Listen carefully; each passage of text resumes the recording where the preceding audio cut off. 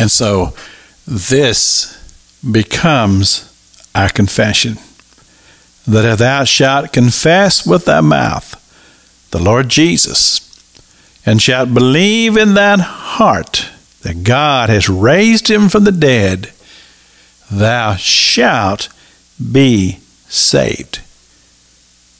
For with the heart man believeth unto righteousness, and with the mouth confession is made into salvation. We talked about this week here on the broadcast about developing our confession. And we've talked about how that here the writer of the book of Romans tells us about the righteousness of God, and how that a lot of times people don't understand the righteousness of God, and so they have developed their own righteousness, have gone their own way. And many people seek what they would infer as being God in all kinds of ways. They think God is in a rock, or they think God is in a person or a human being.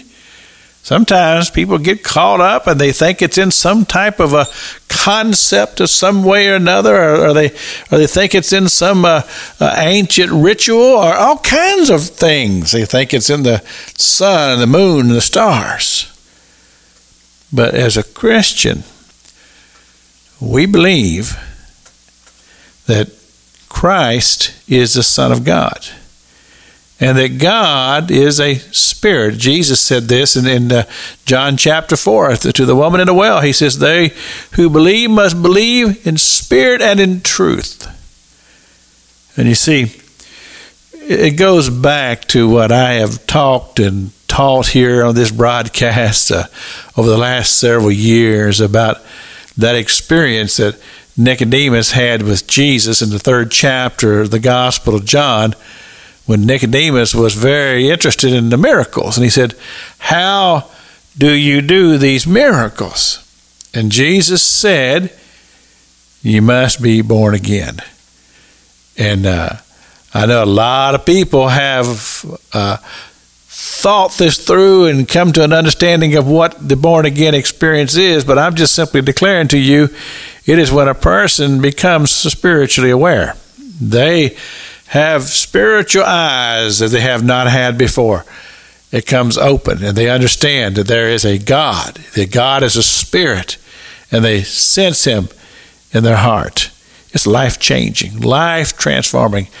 We were talking about at the dinner table about personality of somebody who well-known who came to Christ. And of course, people are suspicious a lot of times about that. I think about the Apostle Paul or Saul when he first came to Christ. There were many people suspicious about him because of his past.